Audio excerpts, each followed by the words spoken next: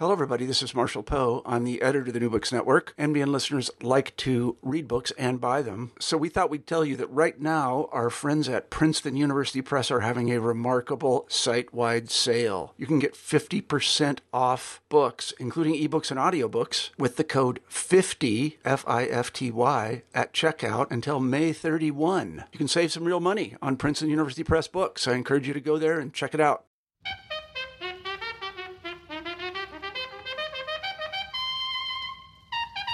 Hello, everyone, and welcome to New Books in African Studies, a podcast channel of the New Books Network. I'm your host, Elisa Prosperity. Today, I'll be talking to Professors Wando Achebe and Claire Robertson about their 2019 edited volume, Holding the World Together, African Women in Changing Perspective. Holding the World Together was published in 2019 by the University of Wisconsin Press as part of its Women in Africa and the Diaspora series. So let me briefly introduce our two guests. Wando is the Jack and Margaret Sweet Endowed Professor of History at Michigan State University. She is the founding editor of the Journal of West African History.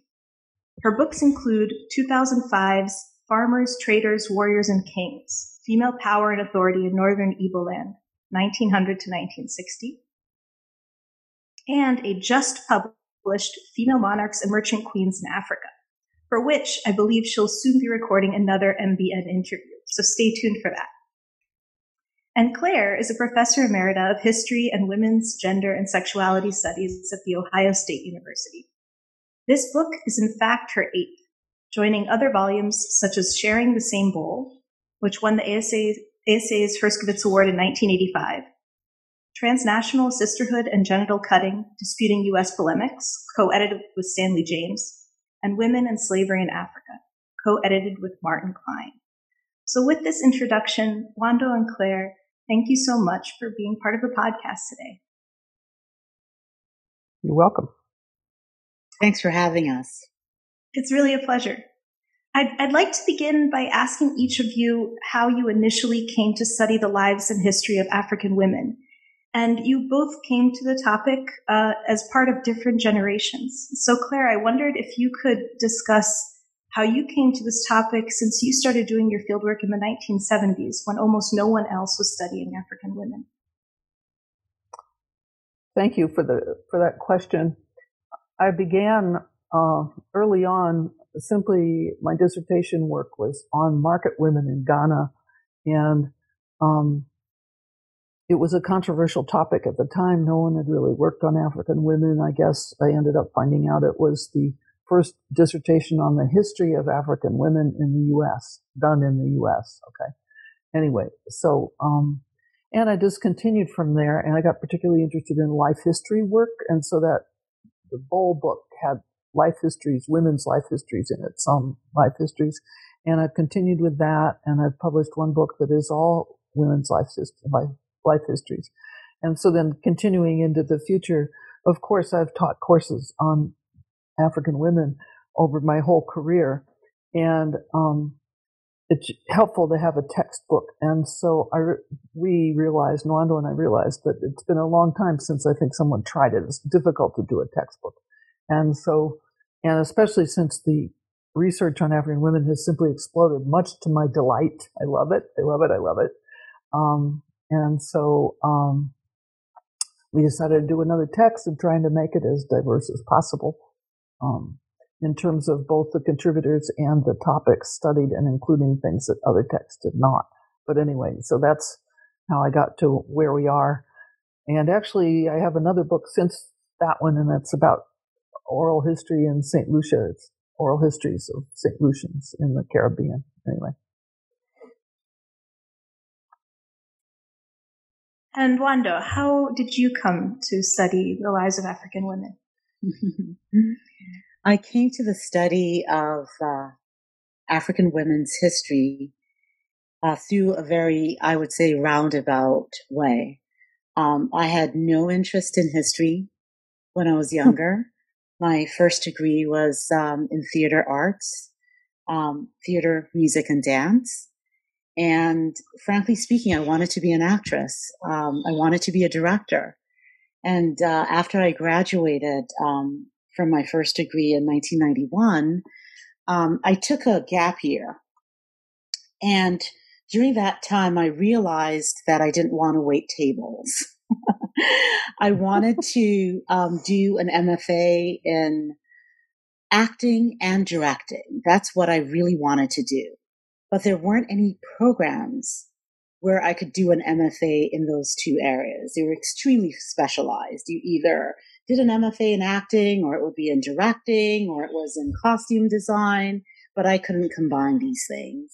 And so when I went to UCLA in 1992, I went there to study film. I wanted to be a documentary filmmaker. And I went there to study with the late Tushami Gabriels, who was the only Africanist filmmaker at UCLA. Unbeknownst to me, he was on sabbatical when I arrived, and it was just a 2-year program. And here I was at UCLA stuck. And, at that moment in time, I decided, you know what? If you want to produce good African documentaries, you've got to know the history of the people on whom you want to produce these documentaries on. And so it was very reluctantly that I walked into my first African history class. And that class was taught by Professor Boniface Obichara, the late Boniface Obichara. And I remember sitting in front of the class in that first row, and I was captivated. I was captivated because here was this man, this African griot, really sort of reciting the history of my people. And even though the class was on the Atlantic slave trade, so it wasn't as though I was that connected to the groups of peoples that he was talking about, I really felt like he was telling my story. And it was a story that had a beginning, middle, and an end. It was a story that I could recognize myself in. And really, that was the beginning of my love affair with African history. Why African women's history? I decided at that moment to study the history of my people. And as I tried to figure out what aspect of African history do I want to specialize in, some of my professors tried to expose us to readings on African women's history. And at the time, those readings were extremely problematic. I remember being asked to read Kinsman's Beast of Burden and the Subordination of Swanan Women. And I remember sitting in class and wondering, who the heck are these beasts of burden that she's talking about? How dare you call me, my mother, my grandmother, a beast of burden? And what really sort of got me was I wasn't just mad at what it was this author was saying. I had a problem with the fact that the evidence that she was using to come up with this interpretation was evidence that I would look at and come up with a totally different interpretation. I felt that the fact that Swanan women carried their babies on their backs and went to farm did not make them beasts of burden. All African women work. They've always worked. And so it was at that moment that I decided that it wasn't enough to get angry. That if I wanted to, instead of getting angry, that I needed to sit back and write my own history. Write a history in which I could see myself in. Write a history in which African women like me could read and see themselves in that history. And so that really was the beginning of my deciding that this is what I wanted to do. And this is the audience that I wanted to do it for. So that's how I decided to work on African women's history. So, could I add something? Go ahead. Okay, so I come politically out of the late 60s, basically, of the anti-war movement. And I've always been interested in the breaking of stereotypes.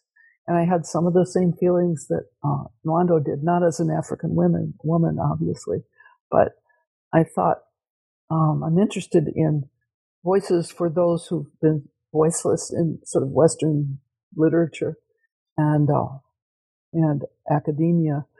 And at that time, that was very much the case for African women. There were no African women, basically, who were teaching in academia in the 1970s, basically. Almost none. So a few African American women, very few. And there was that. And it was just, so the life history work to me is about giving voice to the voiceless, because most of the people I have interviewed and written about have not been literate. They were older people who didn't have the opportunity, not literate in a Western language anyway. And so I thought I would, to this day, that's one of my main interests in the study of African women. So give our listeners a sense of how the field has developed since, let's say, the 1970s until now, and why now felt like a critical moment to put together this volume. Wanda's turn. Well, for me, from the 1970s, there are certain women scholars, in my mind, that gave the generations after them, I like to say gave us the permission to be able to tell African women's and gender histories and tell them in the manner in which we've, started, which we're telling them. And that particular generation was certainly, I would say, Claire's generation, Susan Geiger. These are women, when I personally look back and think about what are the best ways in which to tell these histories. Claire talked about life histories as being so important, being so instrumental in telling the history of the voiceless. I would say that starting around the 1990s really is when there was this explosion of new, critical, wonderful work on African women, right? A lot of them were life histories. You had a series of life histories starting from the three Swahili women, right? Claire Robinson's own work. There were a number of scholars that essentially, paved the way for us, for my generation that came after, to be able to do the kind of histories that we do. Whether it be using the life history method, right, to tell the history of African women, but also sort of reaching out and using a very rich kind of methodology. I like to say that sometimes when people look at my methodology, it's not just life histories, it's proverbs, it's songs, it's poetry, it's cloth history, it's jewelry. I'm not doing that to be sexy.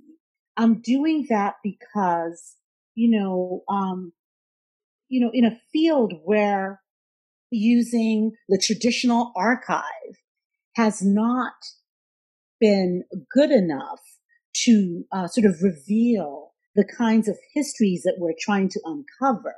Those of us that do this work have necessarily had to sort of look to other means in which to piece together this history of African women. And so, when I look at the field in general, I mean, it started, like I said, in my experience of the field. I talked to you about what were the kinds of readings that we were being exposed to in the 90s, right? The field has exploded since then, right?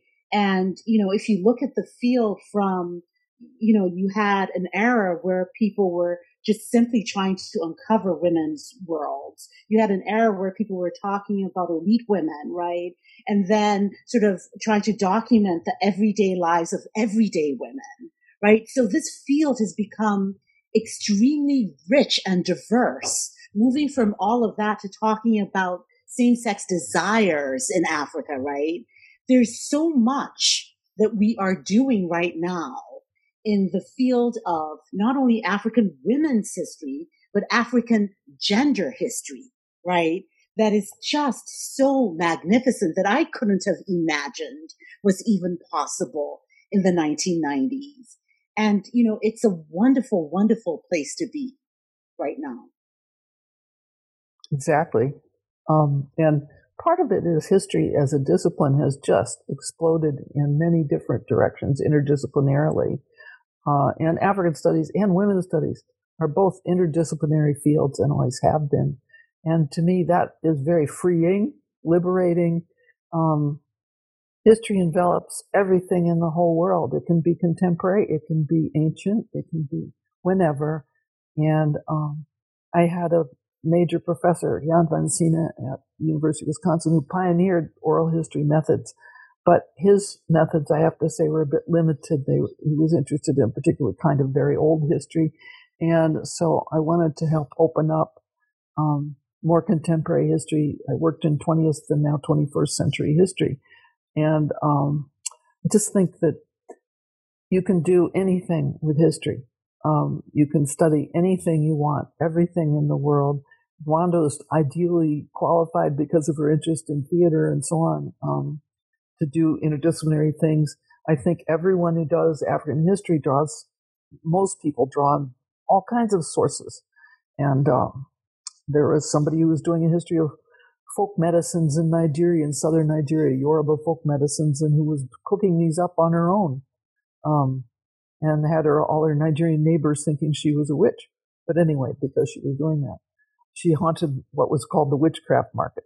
But anyway, to get the ingredients. So, you can do anything you want. And I think that's very liberating, and I like that. And I particularly like giving voice to the voiceless.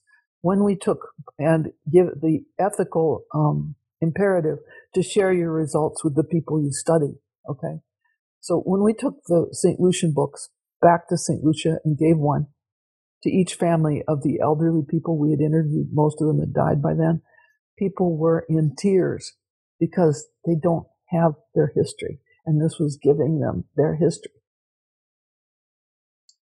I would like to just comment on that last point, Claire, that giving back, right? For me, it's about returning, right, to the place that you've done research. It's about presenting your work to the community and allowing the community to talk back.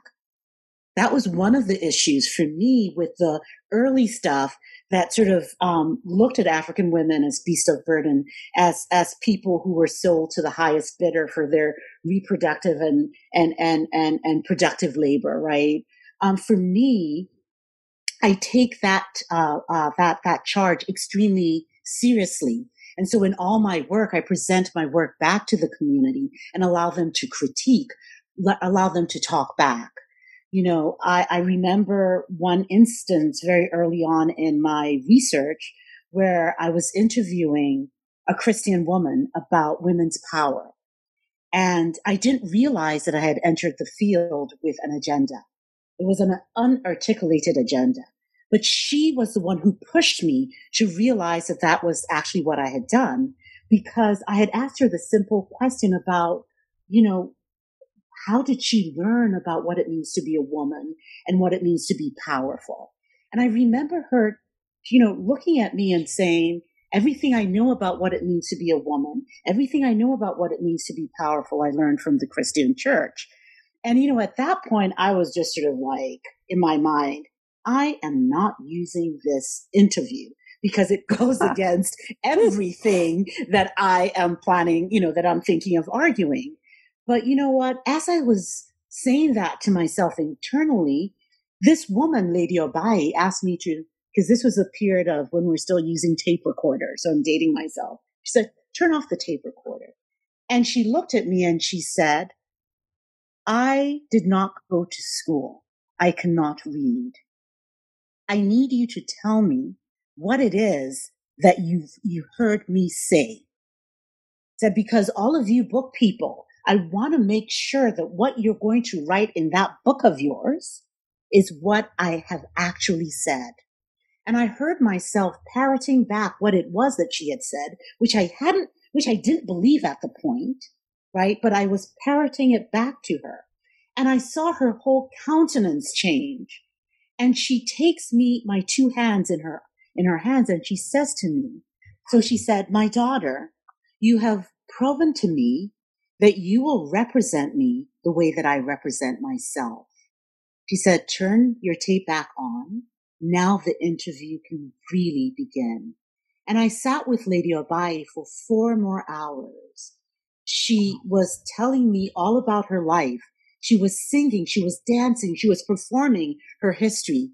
And that moment in time taught me that I not only had to listen, but I had to hear and leave all of these preconceived ideas out of the interview process and the interpretation process. It was actually a moment in time that allowed me to solidify my method, which is something that I used from that point on to now, where I actually look back to my community and ask for them to interpret their own lives for me as well. This thing that you said, what do you mean by it? This is my understanding of what you've just said. Am I representing you the way that you represent yourself? So that's important as well. Well, I was hoping as we went along in the interviews, the many interviews, that you get some of that reflexivity as you go along, leaving a lot of space for that. And then also I had, because you have a great advantage over me in language, and as a cross-check, I always had an interpreter with me, because I didn't trust my knowledge of local languages, some of which I understood and some I did not understand well enough. But anyway, and one of the cross-checks was having people translate the recordings, and so I could compare that with my notes, to try and get it, what was really said, and allowing space within the interviewing, as you were talking about people to react to this and to say what they were thinking about. And I tried to, in the one book I did that's only one life history, I had little sidebars where I was having other people's opinions, local people's opinions, relatives and so on, and also information about the situation in which she was, sort of what the hospital was like, different kinds of things like that, to try and give other sort of information about what was going on in this interview, about what was being referred to and stuff like that. I don't know if it worked, but it was worked an experiment. marvelously. Yeah. It's about negotiating meaning, right? We constantly negotiate meaning. Right. So I think what you are both talking about is the power of interpretation, and interpretation coming from different perspectives, which is really one of the strengths of African women's and gender studies, which you say in the introduction has really contributed to rethinking categories that the literature, the field, broader historical profession tends to take for granted. I wondered if you could elaborate on these categories that the study of African women and gender history has really posed differently for readers and for historians. And maybe, Claire, we begin with you. Well, I'm very proud of my very first book, which was actually not the Bowl book, but it was actually the Women and Slavery in Africa book, which actually was also Wisconsin Press, so we begin and sort of end with the same press. But in any case, and when we did that book, there was only one book on women and slavery in the U.S. There was no book on women and slavery in Africa, or no information about it. And there was but there were a fair number of researchers who had had information about it, including one of Nwando's professors, Ned Alpers. Anyway, and All right, so we compiled this thing, and I realized when I was reading all the contributions, I realized that the study of women in slavery in Africa broke many stereotypes, and I love that. And one of the stereotypes, I insisted that there be one section in there, actually over the objections of my co-editor. I insisted on including the section on women as slave owners, because African women, unlike most Western women, have independent property rights. West African women in particular, coastal West African women. And women owned and were often, whatever the society, because of the gender division of labor, women were often the primary users of slaves, because most of the slaves kept in Africa were women. But it was not the same kind of slavery as in the U.S., so we had to talk about non-chattel slavery. U.S. slavery was chattel slavery of the worst sort. And slavery had many gradations in Africa. And then you had the situation with a fair number of women owning slaves and many women using slaves. And it was a whole situation of gradations. It was very unlike chattel slavery for the most part. And so that broke a lot of stereotypes. And the book got a lot of play because of firsts, and also among Americanists, which surprised me. But Americanists were reading, people who were doing American women's history were reading it, and American women's history was just taking off.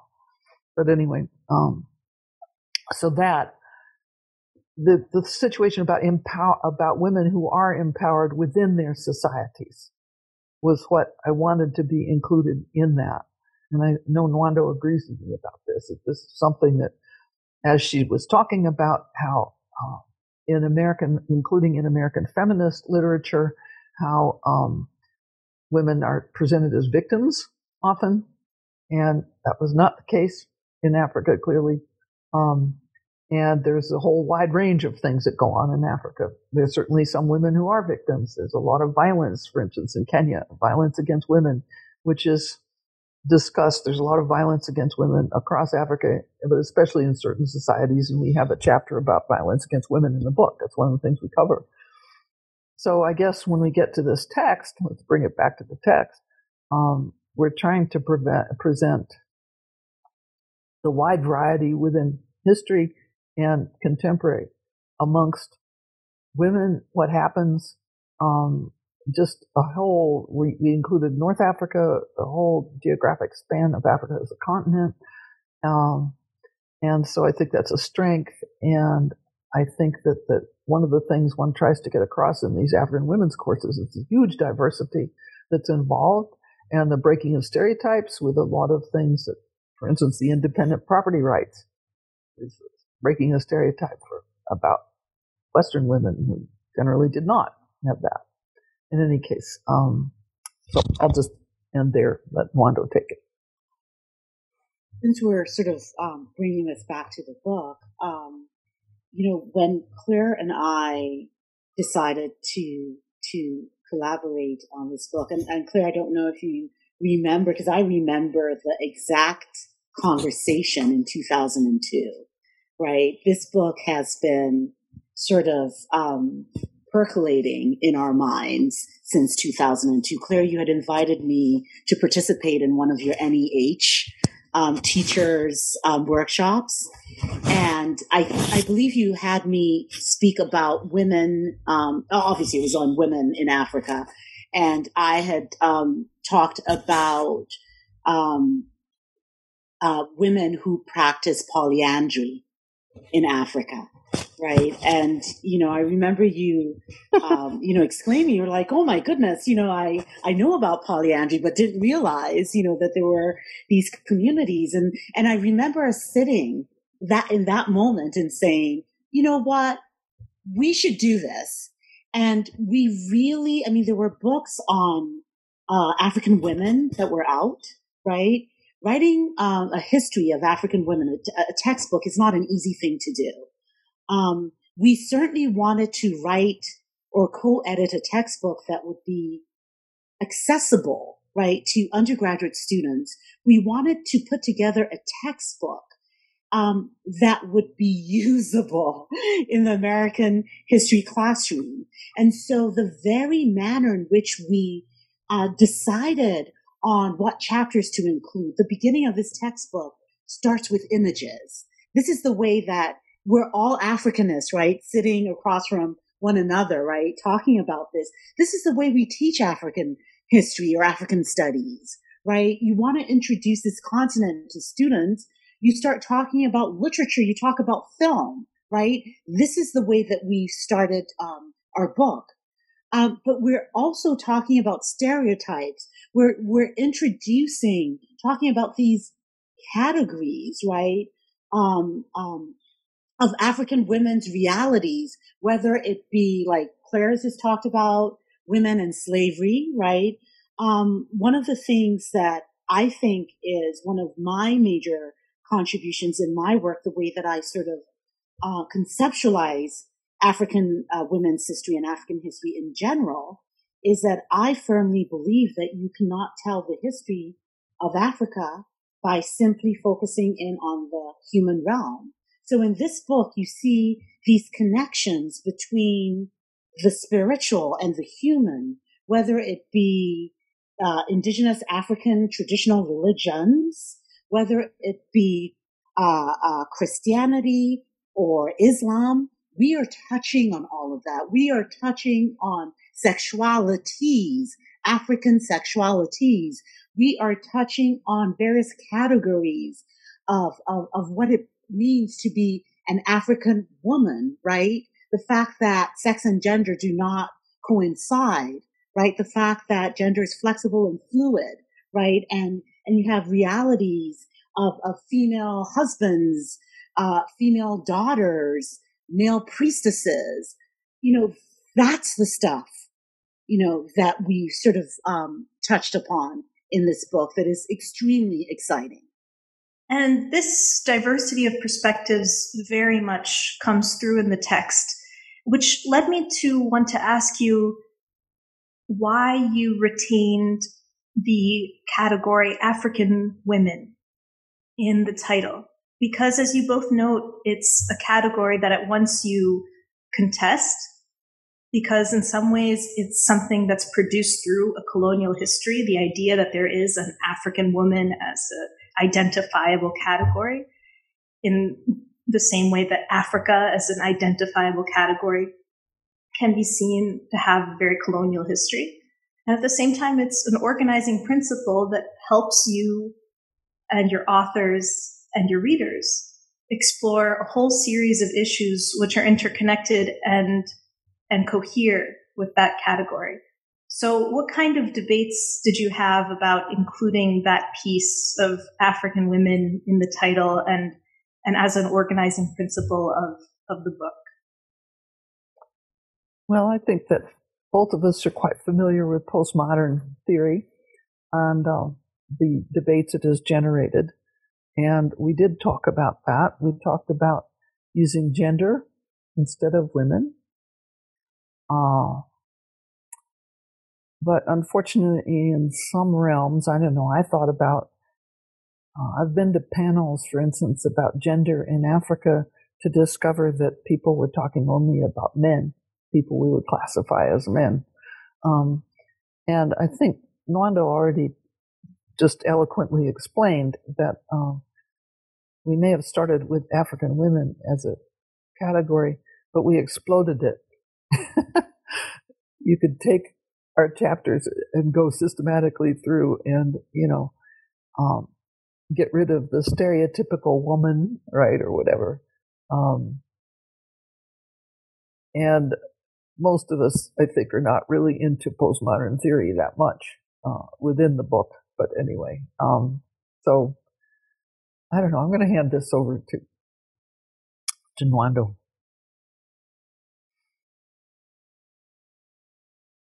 Yeah, Claire, I totally agree with you. We have these conversations, and in many ways, it was sort of taking it back to the center. When Claire talks about, and I know that you asked this question about the field and the evolution of the field, right? In the beginning, you had a lot of texts that, situated African women. Now we're, a lot of us are talking about women and gender. And like Claire said, it's that further diluting to get to a point where we're not even talking about women anymore.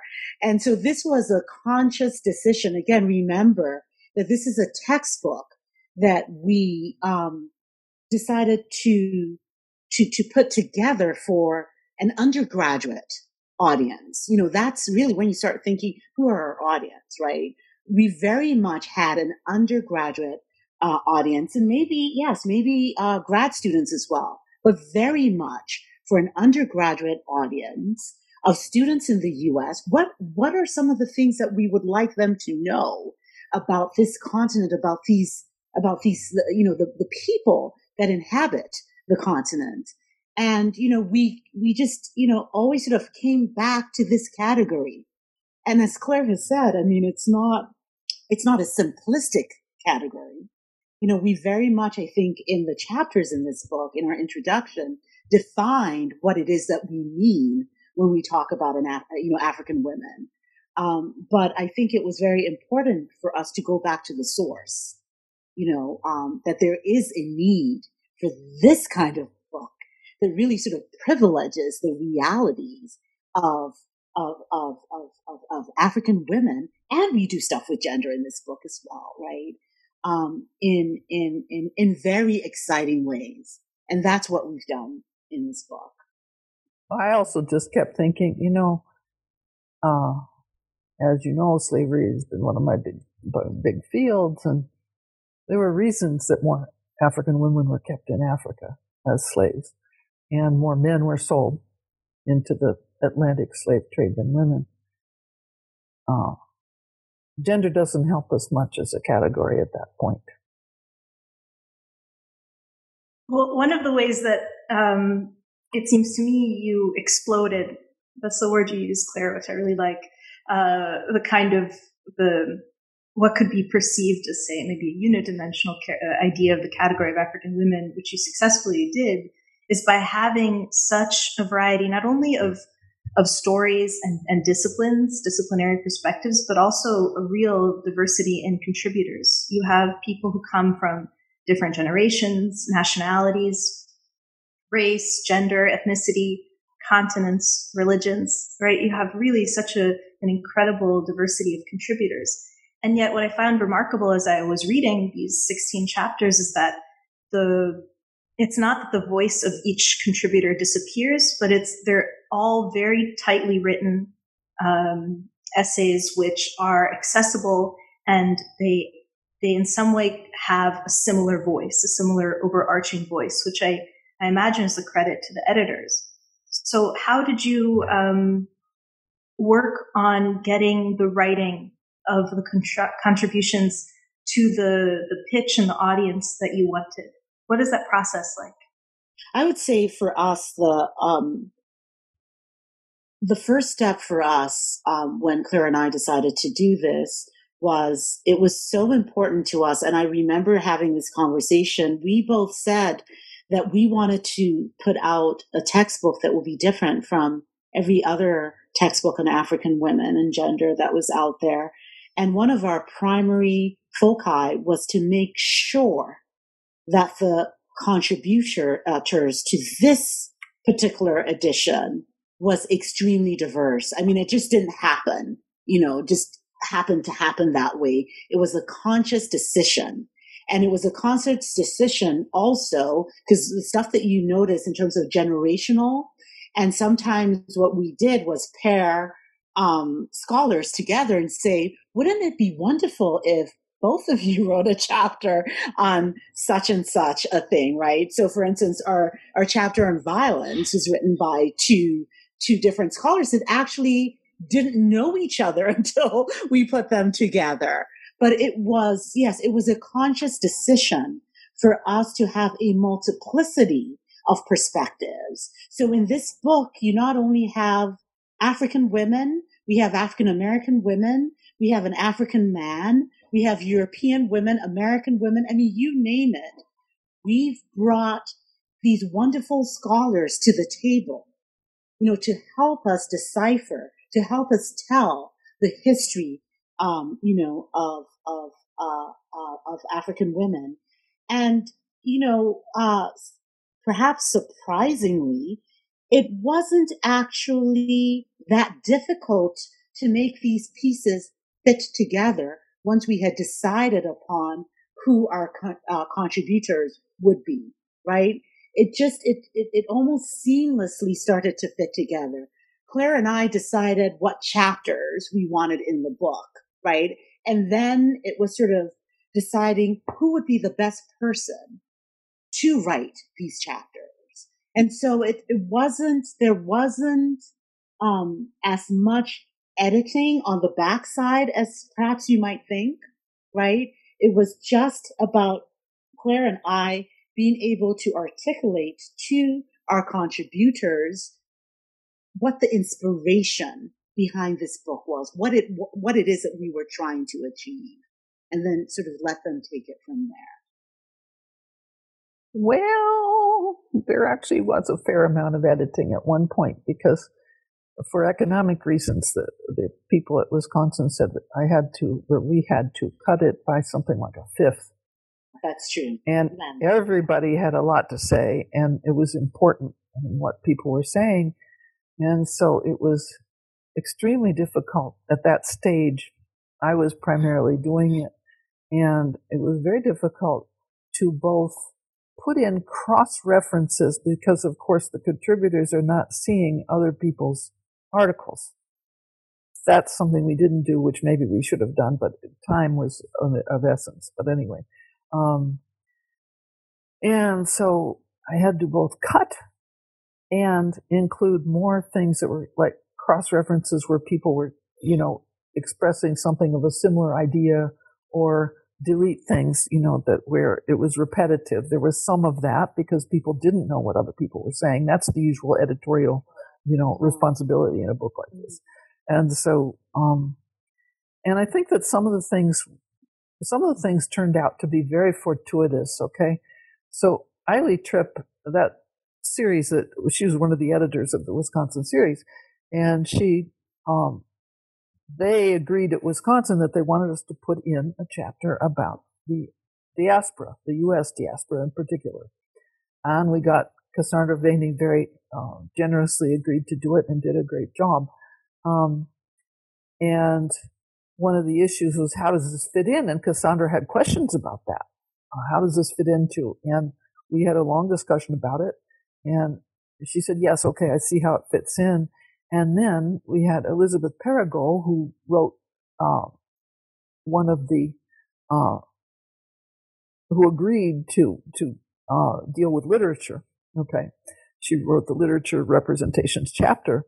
And when she chose the novels she was going to analyze, she decided two of them, I believe, were North African. And they were about the French diaspora, what was going on in France. And those things paired up beautifully, right, and sort of bookended it in a way on that topic, and I think therefore also contributed something new to the studies of the diaspora. So that's an unusual side of this book, actually. So, editing's complicated, and sometimes great things can come out of it. I thought that was one of the things that really came forward, but anyway.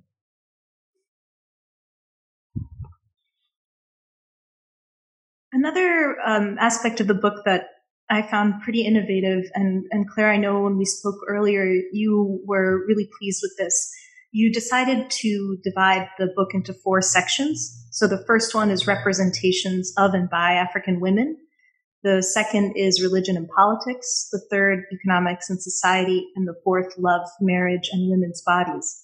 But to begin the book with the idea of representation, and to talk about how it was being, what authors and producers of cinema were contesting as stereotypes, and how they were putting forth different narratives about African women. So it seems to me very unique to have begun this textbook with this idea of representation. Would you like to kind of discuss how you came to this? It's quite original. Maybe Wando. Yeah, again, it was, deciding who who's our audience? That's what, when people start writing, books or articles, you have to have an audience in mind. And for us, it was, the undergraduate students in an American classroom. And for those of us who are professors who've taught, African history, women's history, right? I've been doing this for the past 25 years. You begin to realize what some of the hiccups, that we experience in the classroom.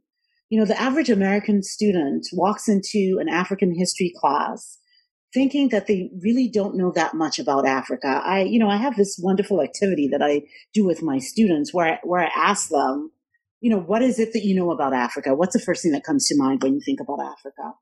And, the challenge for us professors is that, in fact, the average American student knows much more about Africa than they actually think that they do know, right? But the problem for those of us that teach about African worlds and African societies is that which the American student knows oftentimes is problematic, right? They are receiving their information about Africa from the TV, from the internet, from you name it. They are being inundated with images about Africa. And so the problem becomes that those images that they know, that they think they know about Africa are extremely problematic, right? And so in order for your students to start to hear you when you're talking and really sort of introducing the African world, you have to deal with representation. And that's why, I think from the very beginning, Claire and I knew that we were going to have a first part that started with representations of and by. So the of, right, is the usual representations that we are all inundated with and by. But we also wanted to counter that with how is it that African women themselves, how do they represent themselves, and juxtapose those two things. So that was extremely important for us to do. Again, thinking about who is the audience, or who is the audience that we were writing for. And it was very much, we weren't writing this not to have this adopted in the, undergraduate classroom. We really wanted to make this text as accessible as we possibly could for undergraduate students in the way in which they learn about Africa and the world. And the representation chapters, both, of course, they focus on creativity by African women in particular, and also men. And it would have been relatively easy, and I think most of us could write chapters where all it is critique of Western representations. So that's the way they both start. But then they focus and prioritize how people see themselves and how people analyze their own societies and so on. And I think that's extremely important. And I think it also makes it a bit unusual, because I think to do both in one chapter, one short chapter, was difficult. And I think both of the contributors did a great job of doing that. We also have, I think that the text is unusual. Also, the fact that we have the chapter on religion, on religious fundamentalisms in particular, that includes Islam, Christianity, and indigenous religions, done by a book prize winner, by Husseina Alidu. And she did a great job of that. Everyone did a really fabulous job, I thought, and put a lot of energy into it. So I think we're very pleased. I don't want to prioritize some at the expense of others at all. You and I discussed, Elisa, the love chapter, which is a very interesting chapter, really draws a lot on novels, which again sort of ties it back to the novels at the beginning in a way, in the first chapter. So lots of sort of interrelationships between the chapters. And when I was editing and trying to put in the interrelationships, I was trying to point that out. And once in a while, like one time, I think only I asked someone to add something to a chapter because it was something no one had covered, and I thought it was important. She was very happy to do so, and that's great too. It's complicated. This book is complicated and more complicated than I thought it was going to be. and I think that's really good. And it does hang together, as you say, Elisa, and I'm very happy about that. Well, in addition to this representation, kind of metaphorical, you also have images that accompany each chapter, which, like you said, Wando, are very helpful to kind of open up a topic for a non-specialist audience, but even for a specialist audience. And so I wanted to spotlight two of the images that accompany the chapters. One, in the last chapter on health, there's a photograph of Shoana Solomon, who is a young Liberian woman who started a social media campaign to combat the stigma around Ebola. And she's holding a piece of paper that says, "I am Liberian, not a virus," and she's looking away from the camera. And this image, quite powerful, somehow even more powerful when you contrast it with the image that accompanies the chapter on violence. And that image is just a blank box. And there's a note under that which says, "Ethical concerns prevent showing here a 2009 photo of Mary, not her real name, a Liberian 9-year-old whose buttocks was a mass of scars inflicted by her father. Let this space stand for all those whose lives have been destroyed by violence in Africa and elsewhere, especially women and girls." What was the conversation around that photograph? Oh boy, I better answer that one, I think. Henry is a friend and one of got her PhD with me at Ohio State, one of the authors of the Violence Against Women chapter. And we discussed it extensively, that photograph. And there were, interestingly, the discussion began with it was simply technical and ethical. You have to get permission from people to use their photographs. And she could not. She did not know what had happened to Mary. And she would have had to go back, which she couldn't afford at the time. She would have had to go back to try and find her. And there had been no continuing communication between her and Mary's family. For obvious reasons, Mary was only a 9-year-old when Henry met her. I believe that's right. And so then we talked about it at length and realized that rather than showing that really awful photograph, which sticks in my mind, it would be perhaps more powerful to do exactly what you just pointed out. And even the fact that we have a chapter on violence against women is very unusual for a textbook on African women. I don't think anyone's done that before, but we felt, and it also reflects a change in sort of the evolution of women's studies, of gender studies, and so on. And so we thought it was very important to do that. And that's where we ended up. Yeah, for me, I remember, I didn't have a personal connection with either of the authors of that chapter, but I remember when I saw the image, the first thing that came to mind for me as an African woman was there's no way under the sun we're using this image, given the fact that this was a child. I immediately thought about all of the politics surrounding. Now, if this were a Caucasian child who was about the same age, would we be exposing this child? Does this child know that her picture is being used in this manner? And this goes beyond violence. It really sort of speaks to the propensity for researchers to use African bodies as props. You land in Africa, you get out of the plane, and you start taking pictures of people you don't know. And it's almost as though that's okay because it's Africa. And I always say to my students, would you, for instance, leave your homes, go to one of the, major streets, take out your camera and start clipping, taking pictures of strangers? You wouldn't do it in the U.S. So what makes you think that you have the right to do that when you go to Africa, right? So for me, it was really about protecting, making sure that we protected the innocence of this 9-year-old young child. And for me, the not having an image for me was infinitely much more powerful with regards to what it was that we were trying to express, and having that horrific image, that what Claire, still sort of sticks in my mind.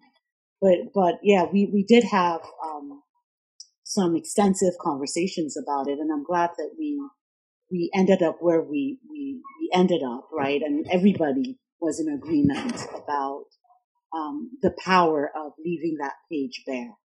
Because the other images, we asked authors to select an image that spoke to the chapter, that they were writing. So everybody was able to sort of pick out one image that started their chapter, and not having an image in that chapter and letting this open space, right, speak to the violence in our minds were extremely powerful. Well, and Henry had taken the picture, of course, herself, and the child was not a stranger to her. She had her story, obviously. But the saddest thing at the end of that story was that she and I discussed was that in the story that it's not a story, I mean, it's her life. And at the end of what Henry knew about her, this child had been returned to the father who had done that to her. At the end of the father had been jailed for beating her and almost killing her. And then she was returned, her custody was returned to him, and Henry did not think that she was still alive. So.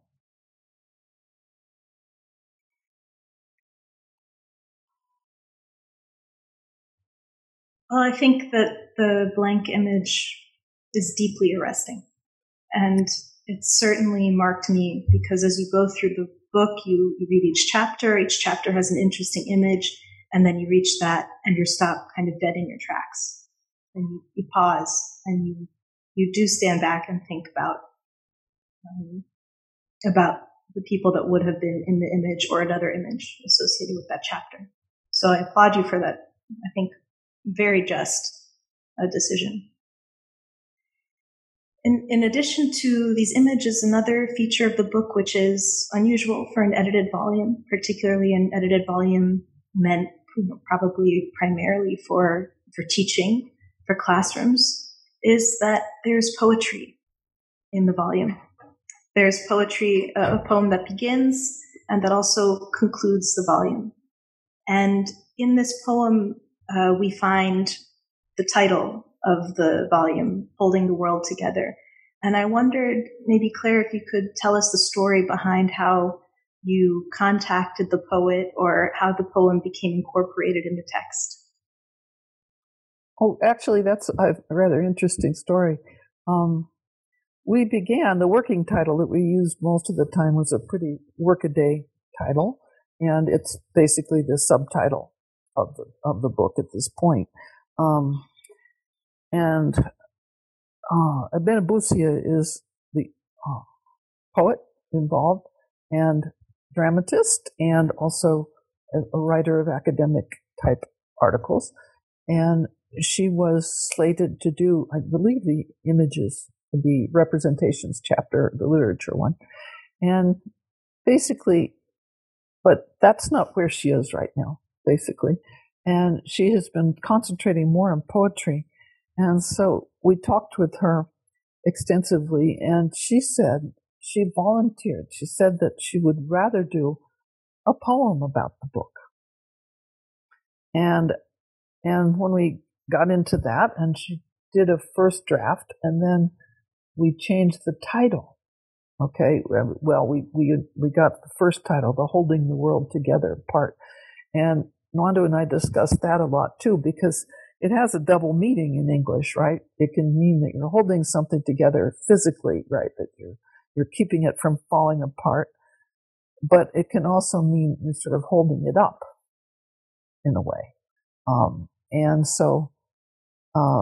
that women support the African world, if you will, or the world, entire world. anyway. And so Abena I don't have words for her talent. I mean, she's absolutely wonderful. So she changed the poem, and I think she liked the first title better also.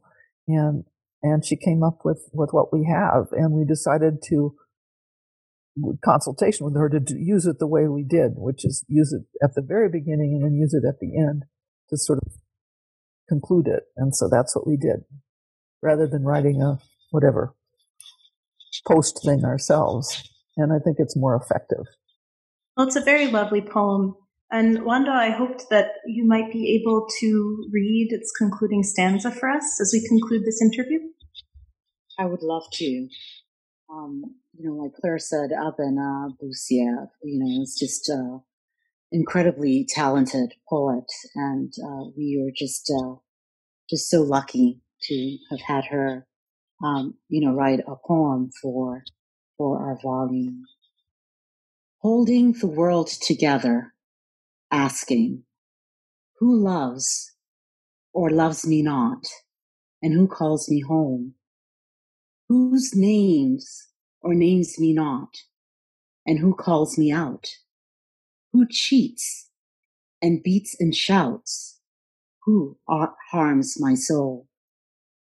Who shares in the care to transform and to make me whole?